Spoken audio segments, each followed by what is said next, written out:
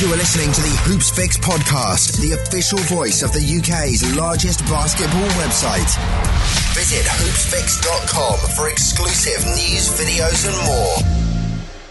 Welcome to episode 21 of the Hoopsfix Podcast with me, your host Sam Nita, full-time British basketball advocate. Following on from our conversation with Kevin Routledge last week, who said that one of the biggest things that they need to work on at the Leicester Riders is coaching. To improve the development pathway and be able to develop a player all the way from the junior ranks through to the senior team. Had a few suggestions from listeners to interview a coach. And one of the coaches' names who came up consistently was James Vear. James Vear is GB Under-20 assistant coach. He currently coaches at Abbey in East London, but has done it all in terms of experienced a little bit of everything at such a young age as well. So he came up originally with Sevenoaks. He spent time in Canada at Dalhousie, I don't know if that's how you pronounce it, a university there. Signed pro in Denmark, where he won a Coach of the Year award.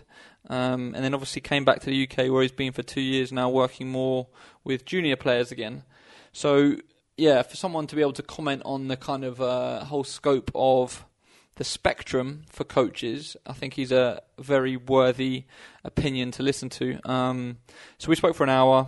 He was actually at work, so he joined me from the staff room. So there's a little bit of background noise at times, but you can hear the whole thing. And he provided so much very interesting, valuable insight, which I think you'll be able to take a lot from. Have a listen.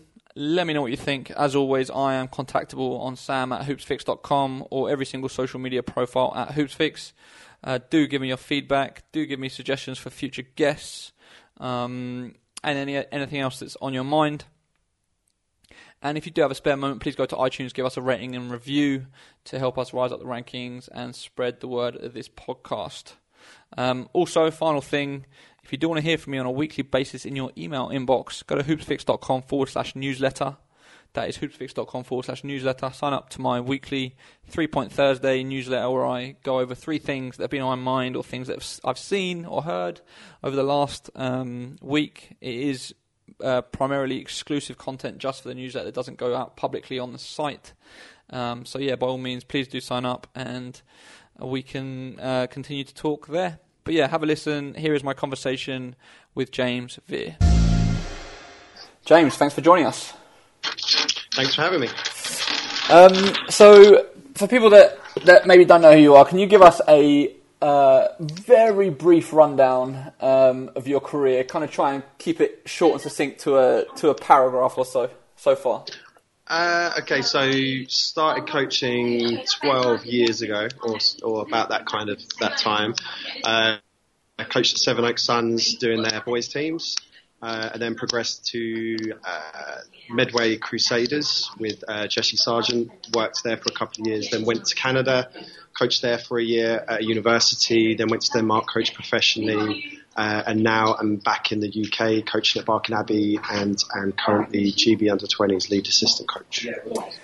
So there's a lot of stuff that I think we can kind of go into and that I want to go into, but I think you've been back in the UK now. This is your second year back in the UK. Yes, back.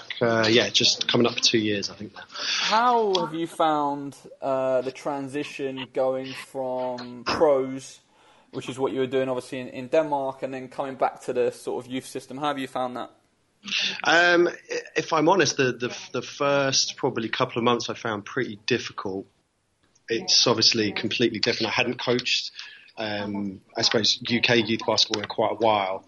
So for me, the transition was quite difficult, but I think it was good being able to come into Barking with Lloyd and Mark and kind of not going in and being given a lot of responsibility and saying, right, you're going to coach this team, you're going to have this role within us. It was kind of I could come in and do some individuals with the guys, but also assist Lloyd with the Division 1 team as well. So I think it was good being able to do it that way instead of kind of just being thrown in at the deep end a little bit. So being able to ease my way back into it, I think kind of was really good for me. And now, being back now for 2 years, I feel like I've kind of I've immersed myself back into it, and I feel like a lot more comfortable kind of coaching youth basketball compared to the pros.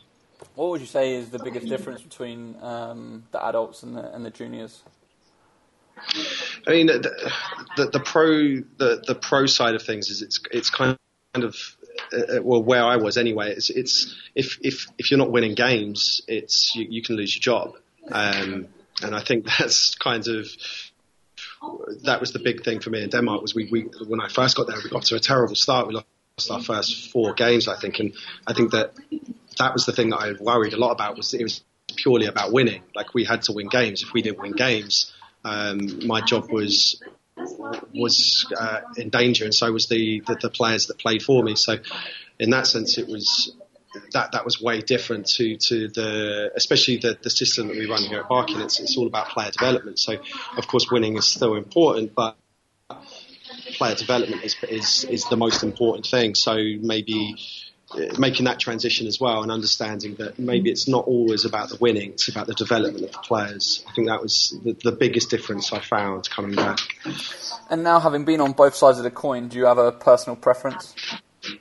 I mean, they both have pros and cons. I think that I did really like the pros. I mean, it was something I'd never done before, and I really did enjoy it. The kind of day-to-day, kind of the pro life of bringing the guys in every day and doing our individuals and travelling all over the country and all over Denmark and that. But I think that the actual youth basketball, I feel like that seems to me to be where I feel most comfortable, and I enjoy probably that more than the actual pros. I feel like being able to make kind of a difference to young players, not only on the court but off the court.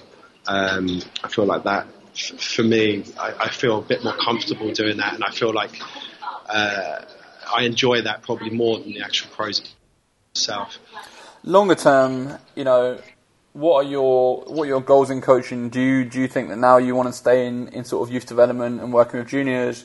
Do you think that you're going to end up wanting to go back to coaching in a pro club? Like, what's kind of on the horizon for you? I mean, I would never rule anything out. So, like, I've never ruled out not going back to the pros. It's something that I've had teams contact me over the last couple of years, seeing if I'd be interested to go back, but there hasn't really been anything that's really kind of fit what I wanted to do, or an opportunity that I really wanted to take. So I wouldn't rule out going back to the pros. At the moment, I'm happy in the UK. I'm happy with where I'm at. I'd like to one day maybe coach in the BBL. It's something that I've always kind of wanted to do. I've wanted to coach in the top league in the UK, and I feel like we should have more young British coaches doing that in the BBL. I would like to do that maybe one day, maybe at one point have my own academy down the line, but at the moment I'm very happy with where I am, especially working at Barking. Why do you say the BBL? It's interesting. It's very rare that we hear people in England aspiring to the BBL. Like, what is it about it that makes you want to coach there? I guess it's just like I've coached pretty much every area of the game in the UK. I've done youth level at the youngest age groups. I've gone up and done the stages above that. I've done national teams. I've done kind of semi-pro leagues, Division 1, Division 2, Division 3 and 4. So like for me, it's just one area that in the UK I have not done or had a chance to progress at. So for me, I wouldn't say it's not my ultimate aspiration to coach in the BBL, but it's something that I would like to be given the chance to one day be able to do. Have you had any conversations with any BBL clubs up until this point? None, never. Really? No, I've never. I mean, I've spoken to. Obviously, I'm good friends with Andreas, so obviously we speak a lot about the BBL and.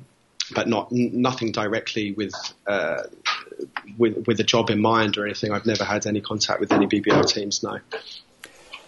So it brings us on to an interesting point, which it's inevitable that we're going to get into like the kind of state of the game stuff and and British basketball as a whole. So, kind of, what do you think as a young coach? Interestingly, when I spoke to Kevin Routledge last week on a podcast, he was talking that kind of the next thing for them at Leicester is to improve and develop coaches, because they think that's kind of like the key to improving their program and being able to develop players from junior age all the way up through to the senior level. So kind of on that point, like, if a coach if there's a young guy or even an older guy that wants to get into coaching and wants to make that their career in the UK, what do you think are the steps? Are there steps defined? Like, what are the barriers that people face? I mean, in my personal view, we need to completely revamp the entire way that we approach coaching in the country. For me personally, I've been quite outspoken about this in the past. I really don't think the level 1, 2 and 3 works. I think that it's something that we did, I don't know how many years ago that we started doing that, but that hasn't changed. We haven't progressed. We haven't developed that. For me, it's way too easy for someone to just go and get a level 1, a level 2, and then suddenly now they're a National League coach, coaching youth team basketball, coaching semi-pro basketball. That doesn't happen in many other places where they're successful, especially at basketball. So for me, I think it needs a complete revamp. I mean, when I was in Canada, I was only there for the one season, but I was kind of not put through their level 1, but was able to go along to clinics and some classroom sessions, and their level 1 was incredibly in depth. Like, their level 1 was far more in depth than our level 3. And for me, I think we just need a complete revamp, because for me, the most important coaches are the coaches that coach our youngest players. I remember that one of the things that always kind of stuck with me was when I was team manager for the England under-18 girls. This was when I first started coaching. We went to Gran Canaria for a week, and we got to watch the Gran Canaria youth teams play, the men's team and the women's team. And a women's coach came and spent some time with us, and he made a really big point about saying that we were watching a youth practice, and these kids were 10, 11 years old being put through a practice, and he made a really big point to all of the coaching staff, saying to us, if the best coaches at their club are the ones that coach the youngest, so that when he gets them, when they're senior women, when they're 18, 17, 18, 19 years old, they're already kind of being developed, being molded into these players. So for when he gets them, he doesn't have to revisit how to do basic footwork, how to make this read in basic pick and roll. It's already done for him. And I think that's where we have a big problem, is the people, a lot of the times the people that do coach our youngest players are not our best coaches. And I think that most coaches in this country, the higher level ones, I would think would agree with me. I mean, we get players all the time that come in at 17, 18 years old, and they've had very low level coaching, and we're having to revisit everything again from the very beginning. And I think that when we go to Europeans championships and I speak to other coaches, they always say the same thing to me. They're always like, you have amazing athletes. They're incredible athletically, but they don't know how to read the game. They fundamentally aren't as good as some of the other nations. And for me, that comes back to the coaching of the youth players at the very, very, very young ages. We've got to do a better job of policing that at the highest level, but also teaching these coaches how to actually coach. Would you say that, I don't want you to name players and call players out, but you've been with the under-20s 3 years? Yeah, 3? 4 years. Is it 4 years? Just done my 4th year, yeah. Oh, wow. You've been with the under-20s 4 years. Do you think it's fair to say that, what is the general sort of IQ level of the guys that you have coming in with the team? Does it surprise you? Are they a lot further back than you expect them to be, or have you come to expect that they're going to be lacking in a lot of areas because that's just what's happened every single year? I mean, some of them have a very high IQ, and I think a lot of that can be kind of natural as well. Just it's a natural thing with them.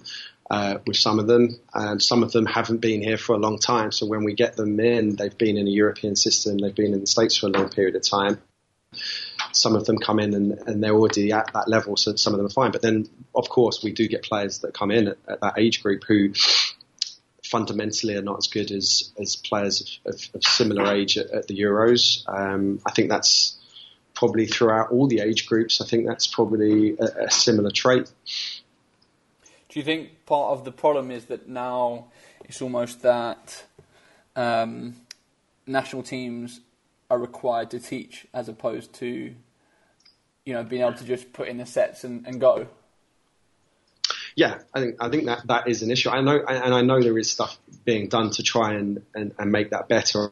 I mean, we have the RPC sessions now that are being set up, and obviously players go to these RPC sessions and they're taught obviously the fundamentals. They're still taught team stuff at these RPC sessions as well. But for me, that's still not enough. I mean, I'm not involved in the RPC set up anymore, but I'm pretty sure the RPCs are not every single weekend.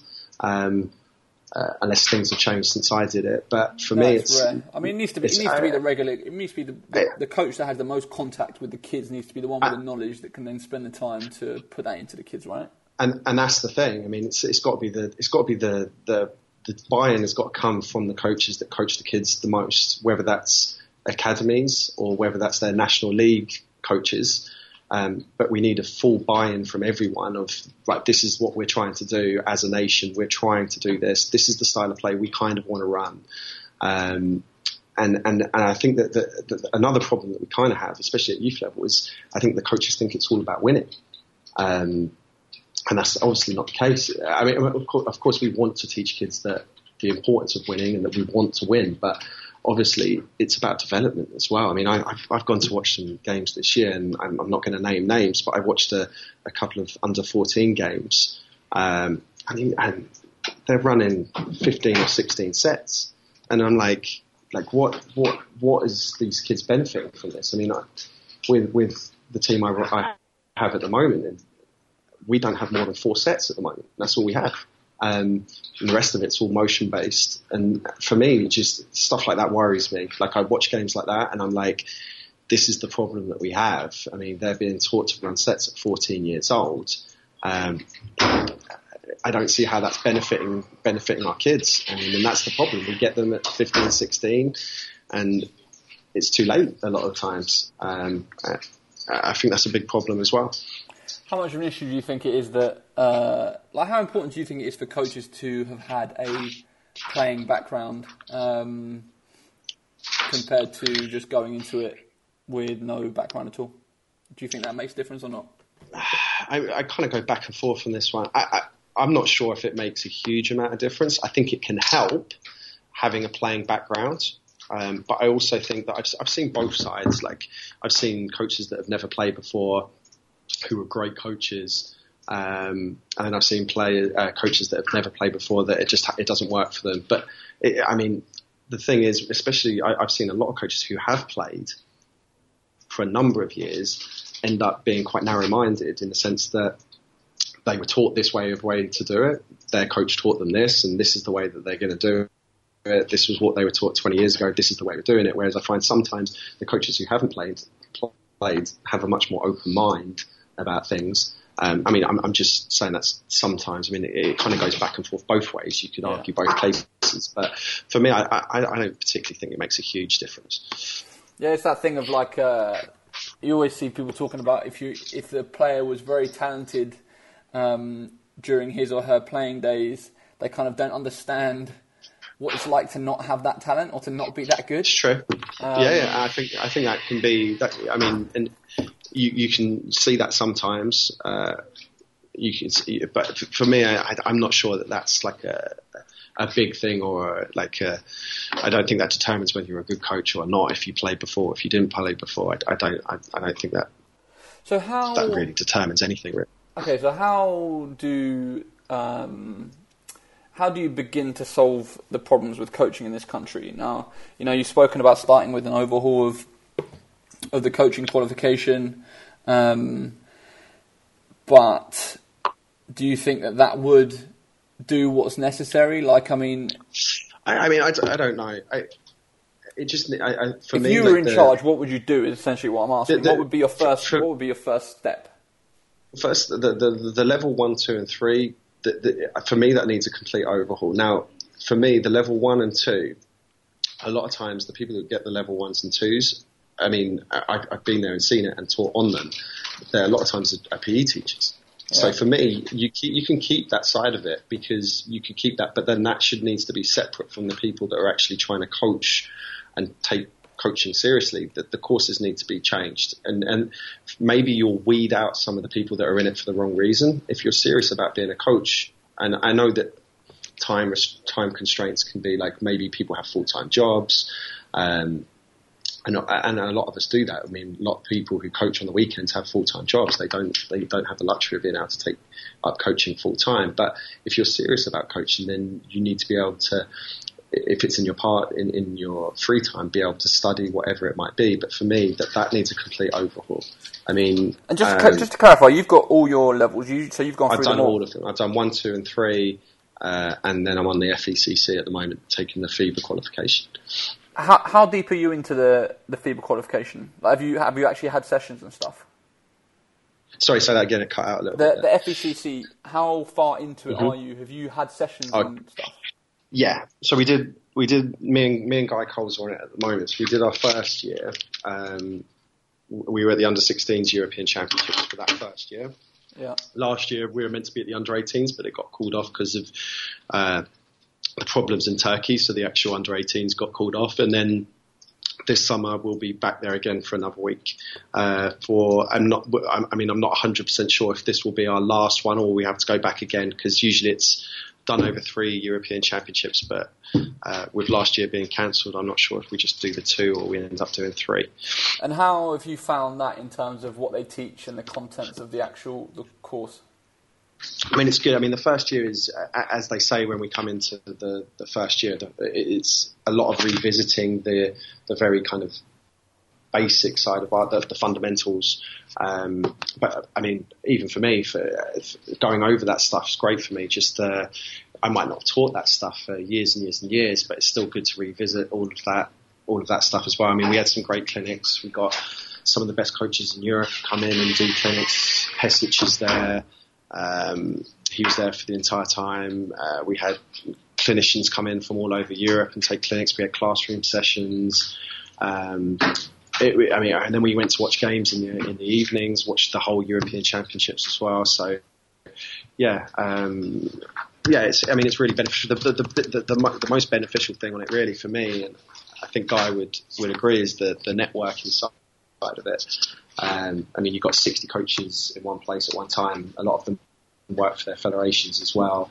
So just kind of banging ideas off each other, talking about what's good in their federation, what works for them.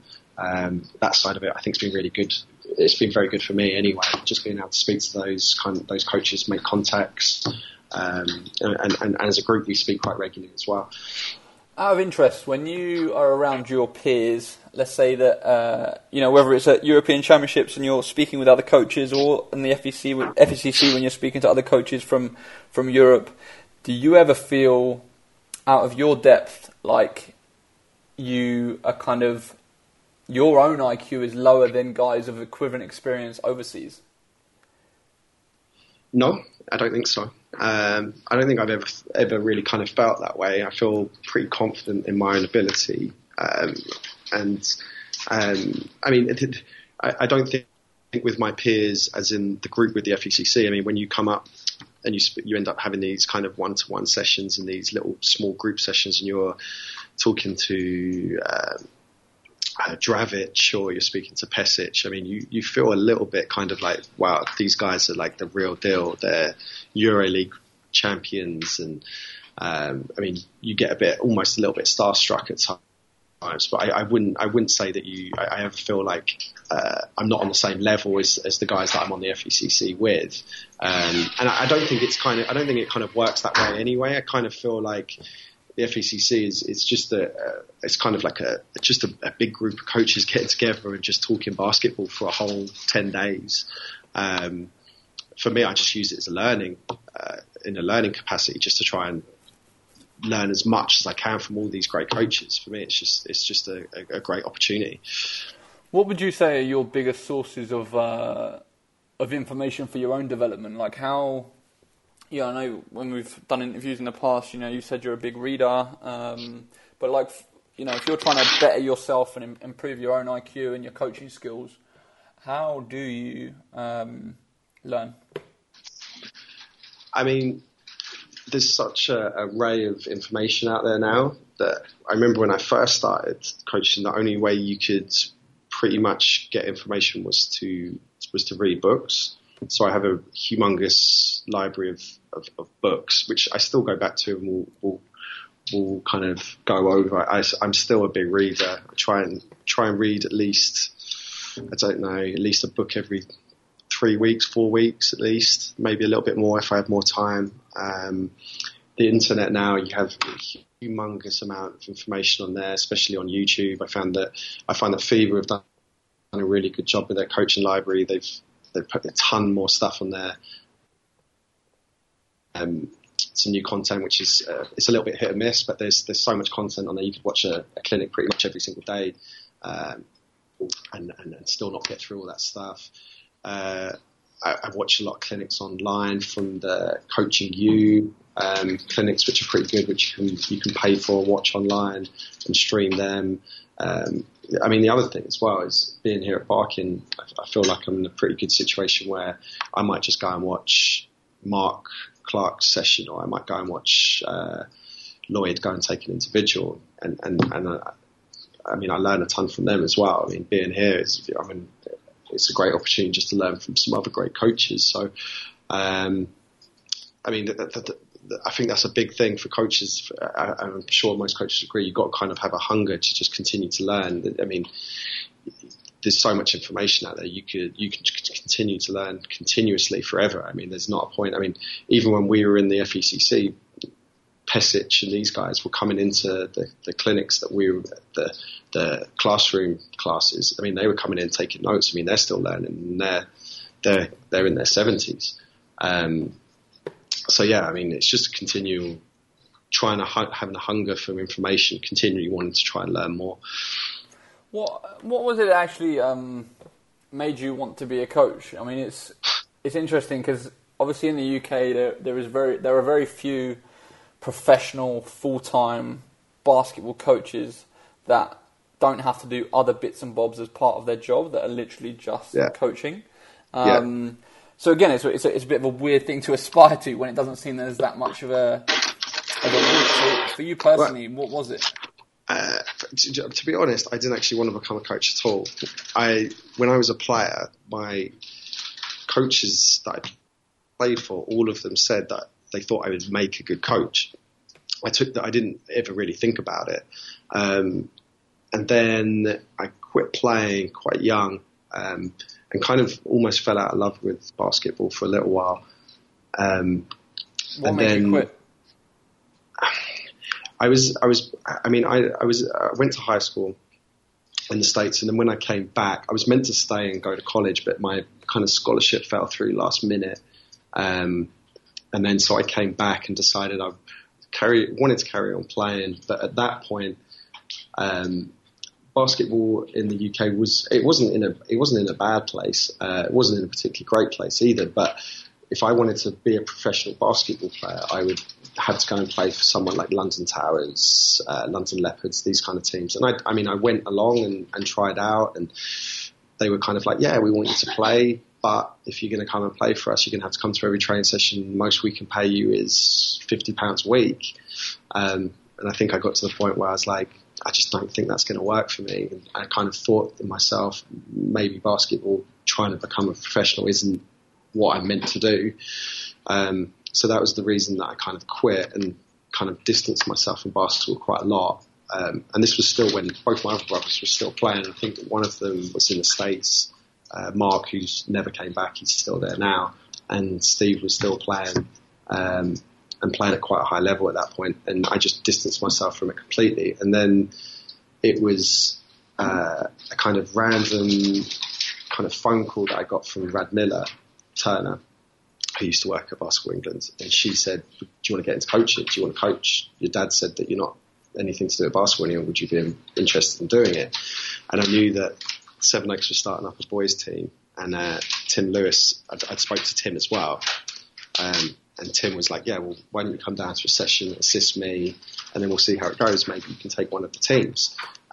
So I turned up at Seven Oaks, and Tim threw me in at the deep end, didn't turn up to the session.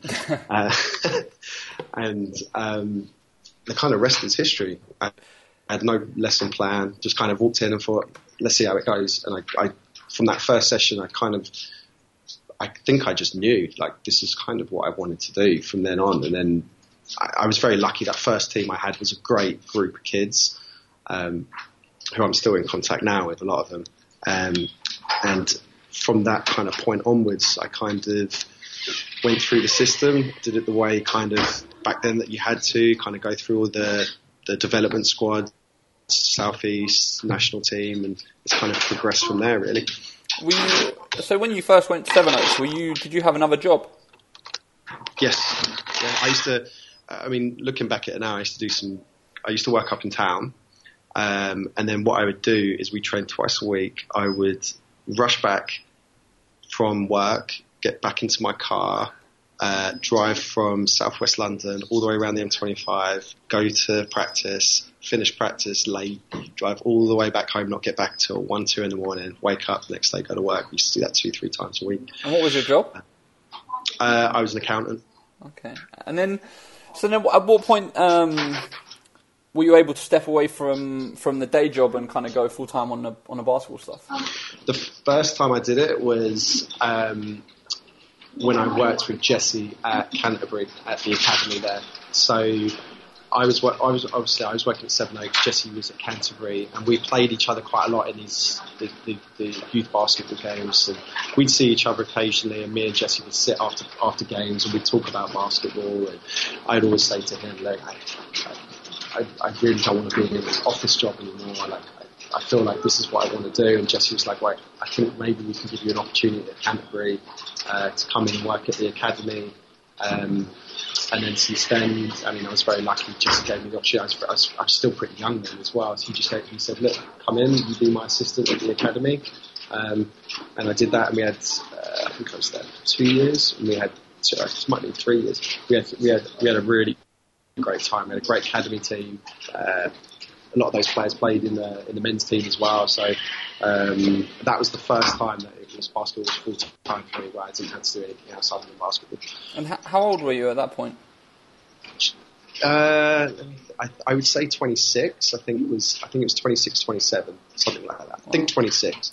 And you've been full time since then? Pretty much, yes. Yeah. There was a point when, in between those 3 years, there was a point where I actually still worked. I coached the men's team. I'd quit the academy with Jesse, but was still coaching the men's team. And at that point, I went back into accountancy, and then would travel in and coach the men's team in the evenings. So at that point, that wasn't for very long though. That was like a 6-month period where, money-wise, I just needed to make a little bit more money. So I ended up going back to that for 6 months while doing the men's team. And then from that point on, that's when I went to Canada after that. Now, obviously as a basketball coach in England, there aren't a lot of guys that earn what they could be earning if they stayed in the corporate sector, whether it's being an accountant or whatever else. Yeah. Do you ever think about just saying, "Oh, do you know what? I'm getting older. I need to earn money. I'm gonna sack it in." Like, kind of, what's the thought process around that? I know if I'm honest with you, this past summer was maybe the first time I've sat down and properly thought, "You know what? This might be a time to maybe step away for a little while and look at going back into the corporate world." I had opportunities to do that. I had some job offers in the corporate world where I could have made a lot more money than I would do coaching basketball. But to be honest, coming back this year and coaching, I don't think there's anything else I want to do. I still am interested in the corporate world, and I still have kind of ties there with friends, family, etc. But I mean, I love what I do. For me, I know it might sound kind of stupid, but when I wake up in the morning, I don't really feel like I'm going to work. It never really feels like that for me. I'm eager to get into work, and a lot of times I want to stay late, help out as much as possible. So for me, I feel like I'm kind of lucky in the sense that I do a job that I don't really feel like it's a job. I feel like it's a passion of mine, and I'm very lucky I get to coach a game and get paid for it. Yeah, it's such a fine balance. I turned 30 this year, so I've kind of I've been facing all these realizations myself of just like, if I ever want to buy a house, if I ever want to just grow up a little bit and not live in shared accommodation in London, I need to start earning some money, and it is that thing of like, I love what I do, and obviously Hoopsfix is my thing, and it's my little baby, and all this, but then at the same time, it's like, this has got to start working at some point, because I do not want to be 40 years old, earning what I'm earning now, living how I'm living now. I think you just get, I think in the back of my head, I always have this thing where I feel like at some point maybe it will click here, and that something will happen where basketball becomes what we all want it to be and what we believe it can be in this country, and hopefully that the people who all that hard work will maybe pay off financially. But I mean, and you speak to most coaches who coach full time in this country, I'd be very surprised if any of us do it for the money. I mean, and if they are doing it for the money, I don't know what they're doing coaching wise, but I don't know many. I don't know many full-time coaches in the UK that are making crazy amounts of money where they can buy houses in central London. What do you think it would take? From my standpoint, I'm just like, well, I don't know exactly what it would take to really blow up the game here, but one thing is for sure, like for me, it's like I look at the Pro League and I say, well, if we have a strong professional league, that changes everything. Like my situation is pretty much determined by how many brands, organisations, companies have marketing budget that put money into basketball, that want to do certain things where they'll employ me either as a consultant or they'll take advertising out on the site. And I can only see them becoming more involved when the Pro League really takes off. Do you think it's the Pro League that's the kind of key to funneling more money into the game and kind of raising the level, or do you see it as something else? I think the Pro League is very important to basketball in this country. I mean, I'm from an era where I found recently a program where Kingston Kings played at the Royal Albert Hall that I went to. I mean, and that was in front of 10,000 people. And I remember going to watch these play. I mean, and that was a big reason why I loved when I was growing up. These were my heroes, like Alton Bird, Alan Cunningham, these guys. I used to go and watch these guys, and that was the pros. That was what we would call the pros. And you would watch, they played in front of, and don't get me wrong, that model didn't work in the sense of it was 8 Americans and 2 English kids sit on the end of the bench. That's not what I'm saying. I don't want to go back to those days. And obviously it needs to be a little bit different. But I think that, I remember when I used to watch basketball on Sky Sports, and it was a big deal. It was, used to watch the games on Sky Sports, and they'd be packed out gyms, thousands of people watching. And basketball, I felt like back then was a big deal.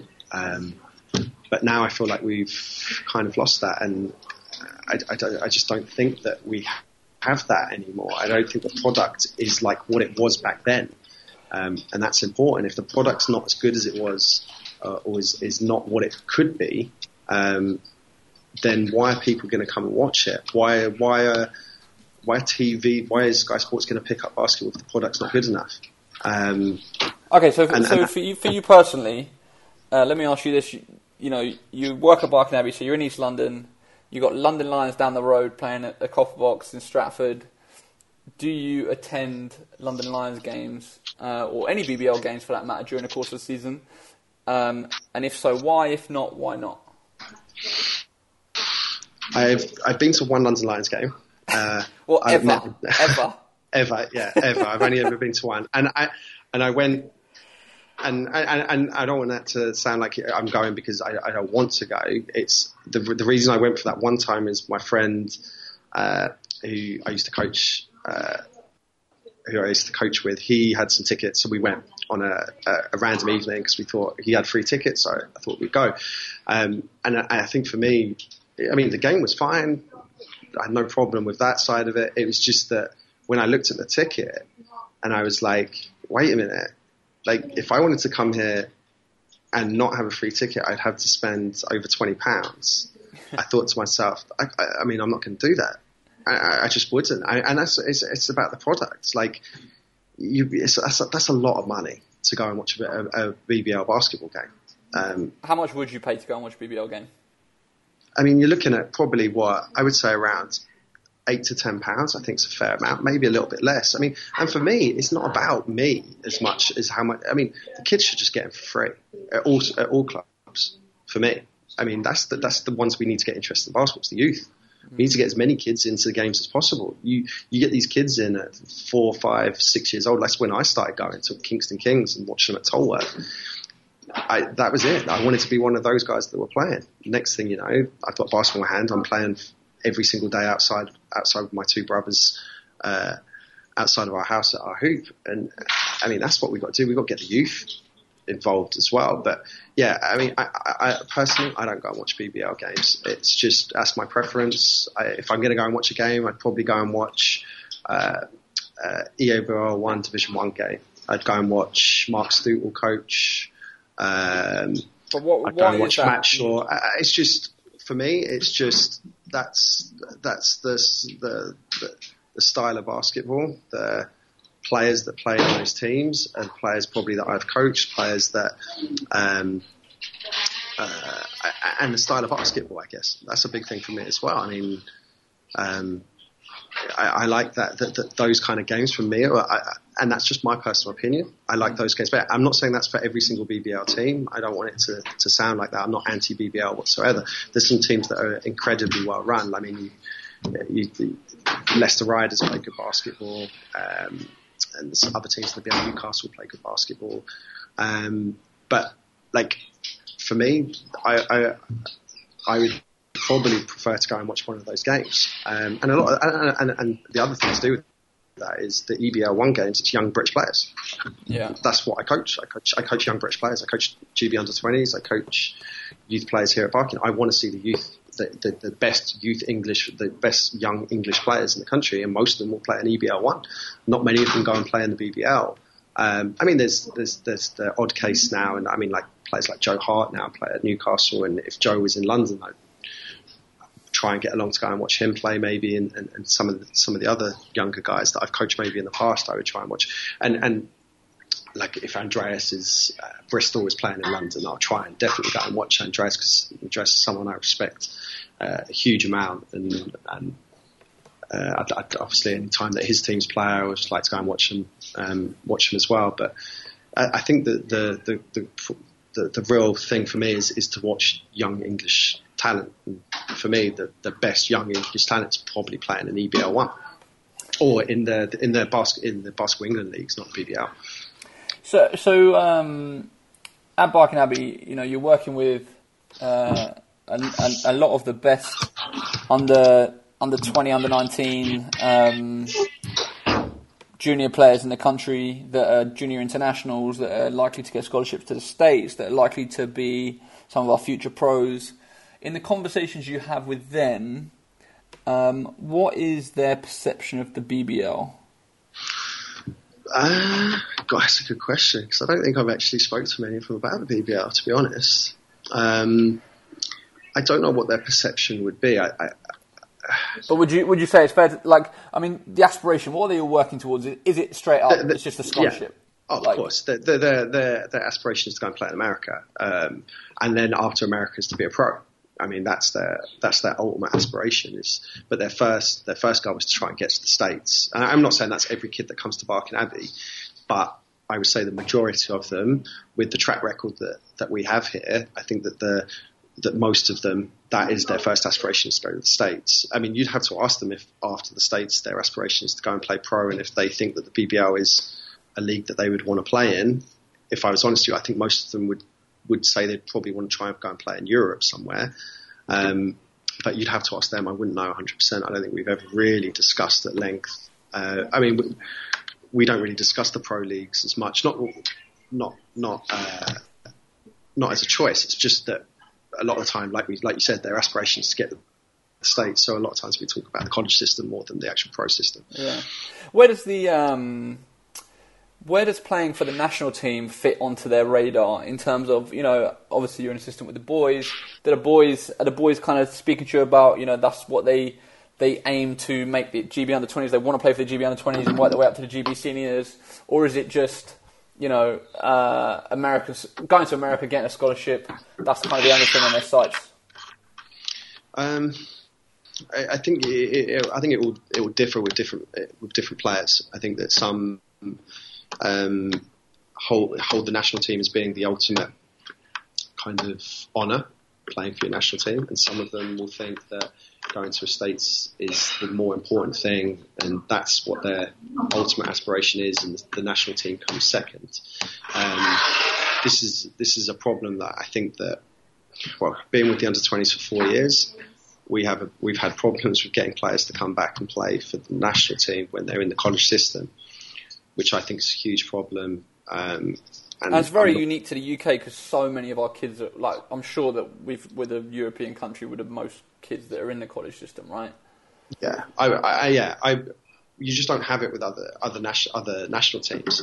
And it's something that actually at the FECC, and when we go to European Championships, one of the first things we talk to other coaches about is the not being able to bring players back, and we have problems with bringing them back.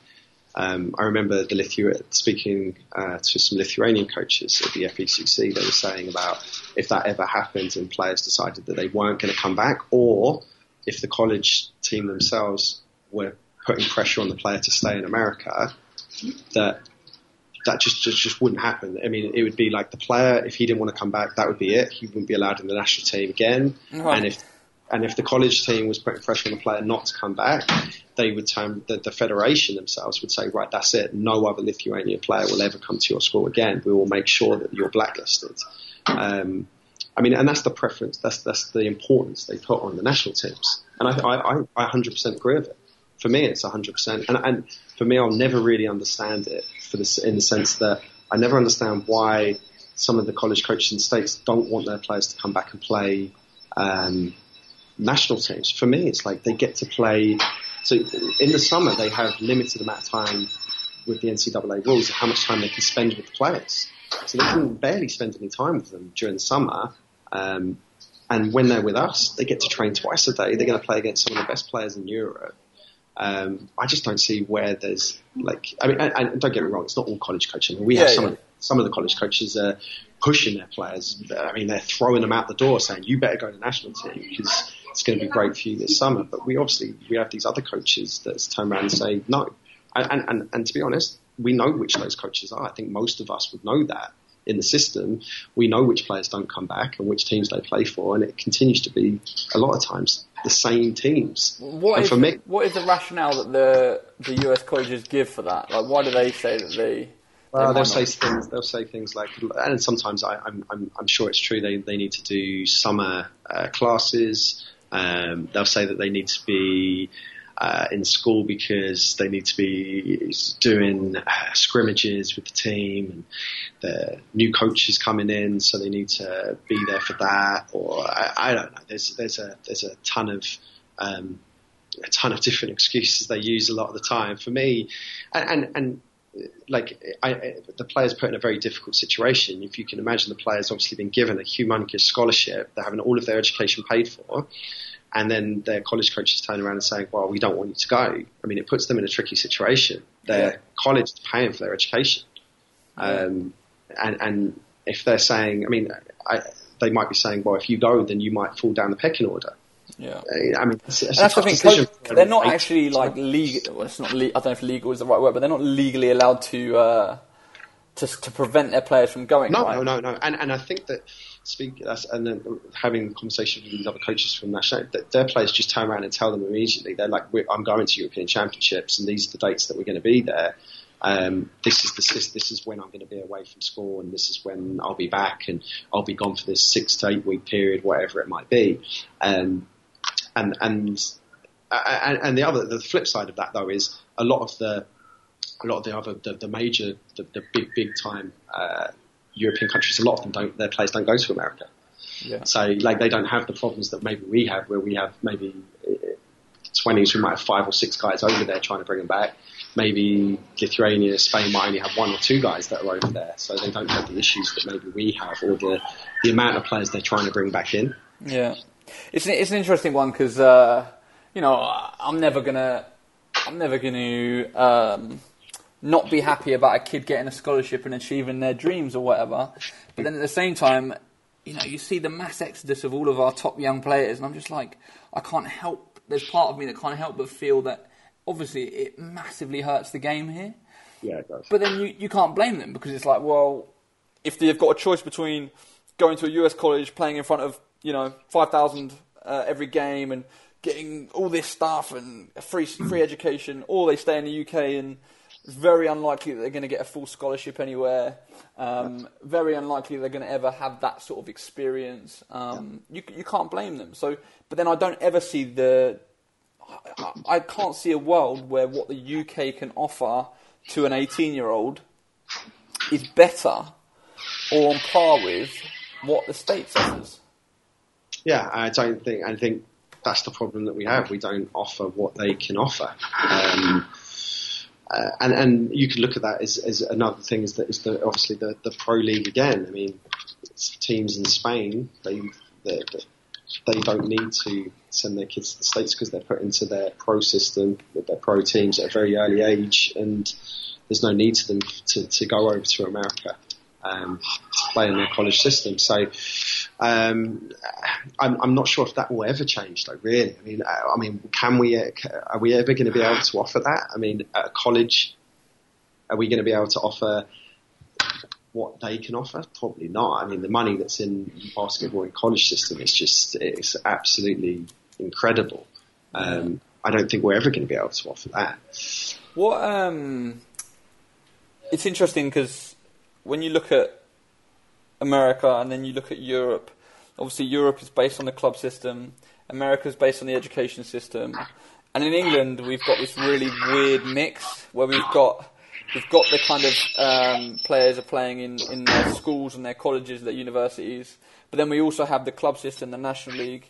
Do you think if we were to say, okay, this is how it's going to be from now on, we are going only through clubs, education, like college, sort of school basketball is a completely different thing that doesn't matter, it's not part of the development pathway. Do you think that needs to be clearly defined, or do you think they can work with both, or do you think there needs to be a set single group that players take?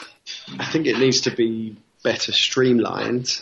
I think that I can't remember who I was having this conversation with, but the kind of the system that they use through football clubs.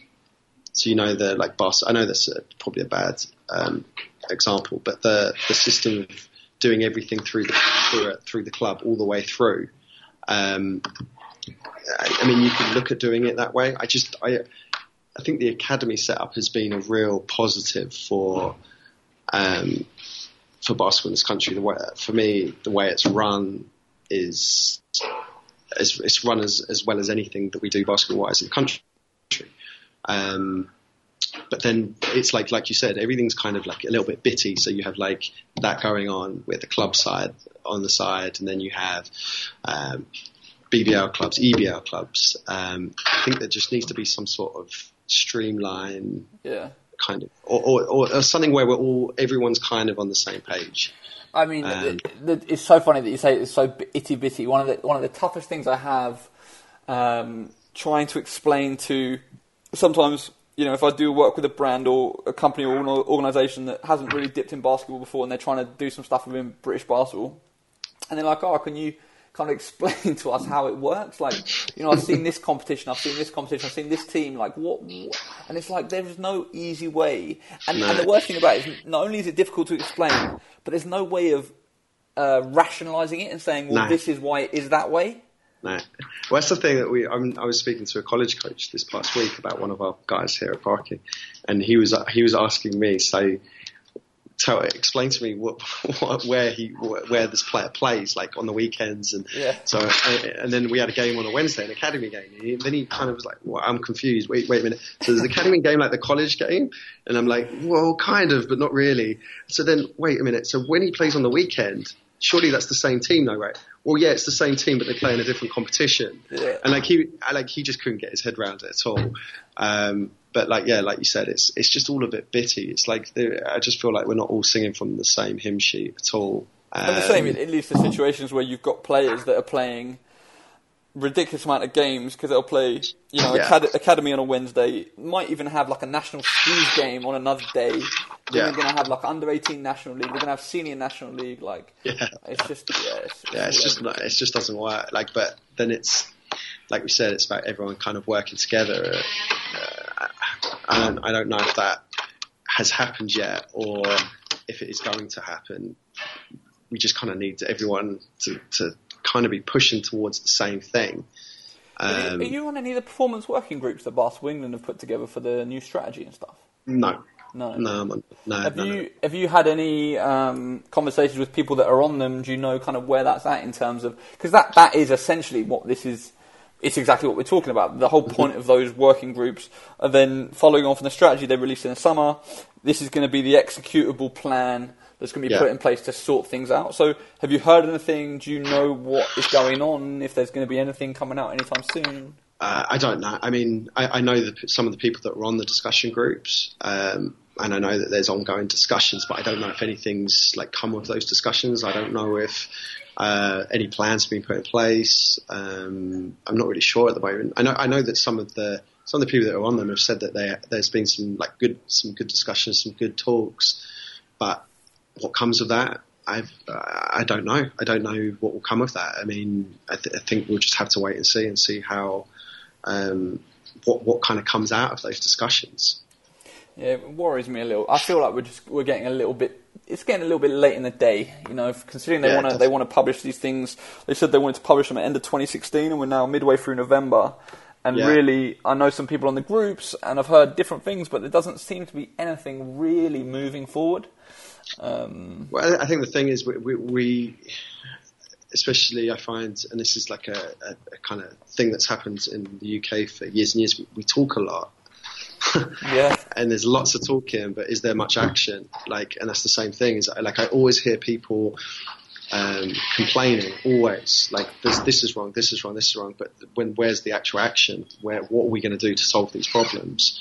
And like you said, like these discussion groups are going on, but we can discuss all we want. What's the action? What action are we taking? What are we going to do? I mean, and sometimes you know what, you've just got to say, I don't even know if this is right or wrong, but we're going to do something, and then we'll find out. If it doesn't work, this is a way that isn't going to work, you know, and then we can go down a different route. And that's the thing I've kind of always thought as well. We were going back a little bit into the coaching side of things, but like why we wouldn't look at models from other nations. Like I'm sure there's some. I mean, you look at like some of these smaller nations that are doing. I mean. At the under-20s that I was just at, the Europeans, Iceland were incredible. Like just the way that they play, structure-wise, everything. I mean, this is a country that has. I think we were saying here at Barking, they have as many people in Iceland as they do in the borough of Dagenham. So like they're doing something right. They're producing good coaches. I mean, for me, not to mention they beat our senior team in 2014. There you go. And they beat our football team too. Yeah. So like, I mean, I don't know why we wouldn't look at the structures of some of these other smaller nations and what they're trying to do. And I mean, that might be happening. I couldn't tell you. I mean, I obviously don't work at BE or GB, but like, I just don't understand why we wouldn't look at what these smaller nations do. I'm not saying that we would have to do it, but surely we'd be able to get pretty good ideas of what they're doing, what's made them successful over the last couple of years. Yeah, I do agree on that. Our national teams haven't had a great time over these last couple of years. Me, obviously, I'm involved in that as well. I mean, we have to take some responsibility of that as coaches as well. On that point, when you talk, I know we're coming up on time now. Got about another 5 to 10 minutes. Are you good for another 5 to 10 minutes? Yeah, that's fine. Yeah. Obviously, was it your first year that the under-20s got promoted? Yeah, it was. Yeah. So first summer you got promoted. In recent years, well, I think this summer, as far as I know, like without looking at the data properly, I feel like it was one of the worst we've had in recent years for junior national team performance. Yeah. You as someone that's been involved for 4 years and kind of actually been there. Why do you think that is? Do you feel like it's just because you haven't been able to get the players that you wanted to get? Do you think it's a systemic thing that is as a result of the system that's taking steps backwards in terms of how we're producing players, or do you think it's something else? I think it's like a mixture of. It's a mixture of a lot of things. I think contact time with the team is a difficult one. Speaking to the other national team coaches that I know in all the other age groups, they had limited amount of time with the players, but they also didn't play very many games either, warm-up games. I think that can be seen as quite a big problem. I mean, how much do you think the funding cut? How much of an effect do you think that has had on the under-20s program since you've been involved? It's huge. Like, I tell you, the first year we did it. The first year I did it with Doug, which was 2013, was it? Yeah. Did it with Doug and Mark Stootle. I think we played something like 11 warm-up games before we'd even got to the championships. Like, that was a huge part of us being able to gel as a team. It was also us being able to play against teams that were in the same division as us. And we built up some momentum going into the championships. Going into a championships and not playing any warm-up games, it's really tough for any team. Is that what you did this year? This year, to be honest, our warm-up was actually pretty good. Like, we had, it was better than the year before. We had quite a few games, but we'd always want more, and we didn't have the amount of time that maybe we wanted with the players as well. Some players had to come in late because they were in the States. They weren't released on the date that we started camp. These aren't. I don't see these as excuses. Ultimately, we didn't get promoted, and that was our ultimate goal. So I don't want it to look like I'm trying to make up excuses why we didn't get promoted and why we didn't ultimately achieve what we wanted to achieve. But I mean, I know that looking at these, watching the other teams at Europeans and speaking to coaches and knowing that they had numerous camps throughout the season, or they played 10 warm-up games before they even got there. Obviously you think to yourself, wow, I wish we'd had more warm-up games. Maybe we'd be a little bit more prepared. Yeah. Maybe our guys, we would know what our best rotation is. We would know, okay, well, this player works really well with this guy, or when you have a limited amount of games, it's very hard to kind of find a rhythm before the championship starts. The games have been stopped. That's because of the funding cut, right? Because one of the things, the reason I ask is that it's, a lot of people ask me, so what has the actual funding cut meant in real terms? And it's hard to point to a lot of things except for this, I feel. That's the most obvious one, right? Yeah, that's a GB thing. I mean, Basketball England-wise, I don't know if that's. I think it's pretty similar with them as well. Obviously, don't have as much contact with them as I do with the GB side of things, but I think they've had similar problems. To use an example, the under-16 boys, I think they didn't play a warm-up game before they got to the Europeans. Yeah. And for me, you will never know. But for me, if they maybe played some warm-up games, that team maybe gets promoted. Yeah. Maybe. It's a maybe. I don't know. Where do you sit on? GB have always done it the way where they'll bring in players for like a few weeks and then they go straight to the Europeans, and which I think from what I know, it seems like that's what the majority of other countries in Europe do. Where with our England teams, they obviously have a lot of little sort of mini camps throughout the year. I'm not a big fan of the mini camps personally. Why? I just think that you get them together for 2 days. I just think it's very hard to get anything in. Like 2 days is not very long at all. I personally, I would rather have less mini camps and have them together for longer periods of time. Yeah. So you do I don't know if you do the half terms, and every half term it's the camp instead of having them maybe just for 2 days. I think that if you have them for 2 days and then you don't see them for 8 weeks or 12 weeks, yeah, you're definitely going to have to go back over what you did in that first weekend, those 2 days. That's such a long period of time. You're going to spend probably another day going over what you put in 8 weeks before. On the same basis, you need for me, it's like you need the national team staff to be seeing the guys in season. You know, of course, but then I agree with that, and maybe you do bring them in, but it's. I just don't know if it's working. I just don't know if it's and we getting, is everyone coming in? I mean, I've heard of instances where players can't make it. A lot of the players, some of the players are in the States, so they're not going to come in for a weekend. Yeah. So yeah, I kind of understand it, but if we're national team coaches, surely you should be going around and watching games anyway. Yeah. On the same basis, the other thing that always blows my mind is that if you let's say that you have your first, I think a lot of them will have their first camp in, say, October or November or whatever it may be, and then guys are cut, and it's like, well, the Europeans aren't until August next year, and you've now ruled out a player, got no idea what they're going to look like in a year's time. You're never going to look at them again, and you're making that decision a year in advance, pretty much. It just seems absolutely ridiculous. Yeah, personally, I don't understand that at all. For me, the squad should be a squad of how you can put a number on it. I don't know what a good number would be, in the 20s maybe, late teens, and you have that group. For me, that group stays together, or and you use that group the entire time they're together. Like you said, players can develop in the season. From going from someone who maybe at the start of the season is, I mean, especially at those younger age groups, they can have growth spurts. I mean, like you just don't know how that player's going to be in 8, 9 months' time. I mean, I've seen that plenty of times, even with the under 20s. I've seen players that I've seen them at 18 and been like, yeah, this player's going to have a real problem if they want to try and come into the 20s, and then you see them 9 months later, they put on 20 pounds of muscle. Grown a couple of inches, and then suddenly things change. So I'm not a big. I don't really understand. I mean, there must be reasoning behind it. I don't know. I mean, that could be a funding thing too. I mean, that could be the reason that they cut guys is they can't afford to bring in 20 every single time there's camp. Maybe they can only afford to bring in 15, and that's when they have to get rid of players so early on.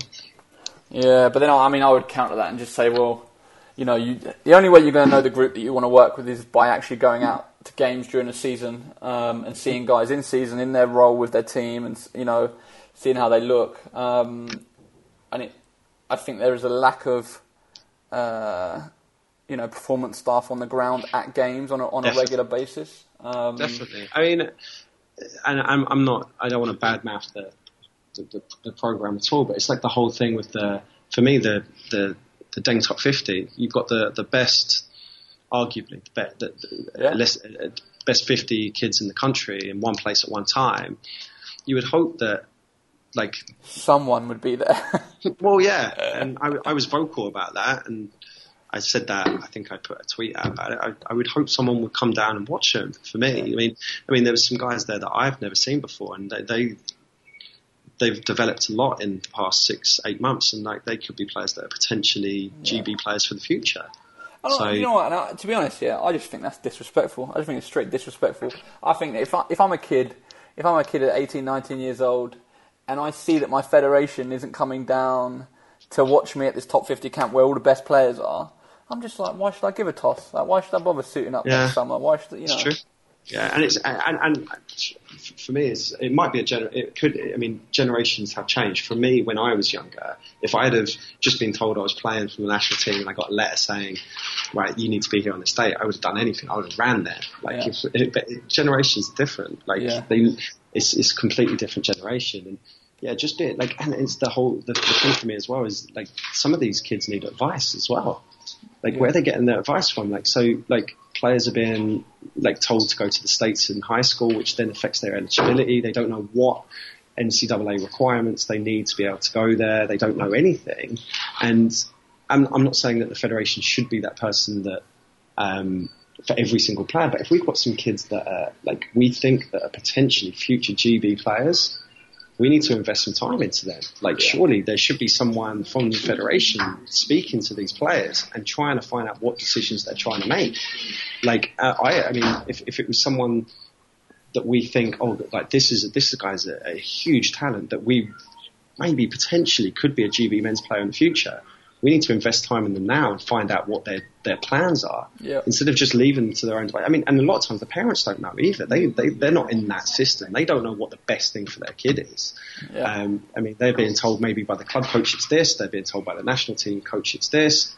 I just think that there needs to be some more, like you said, feet on the ground. There needs to be some people going out watching games, some people, whoever it is, attending camps. Yeah. Speaking to coaches, whatever it might be, speaking to parents, but and it comes back to the communication thing with me. It's we just got to become better communicators in that sense.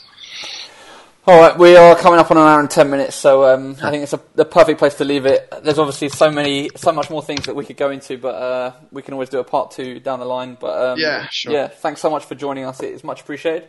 And cheers, no doubt I will see you soon. I'll see you soon, mate. All right, cheers, James. Cheers, bye. You are listening to the Hoopsfix Podcast, the official voice of the UK's largest basketball website. Visit hoopsfix.com for exclusive news, videos and more.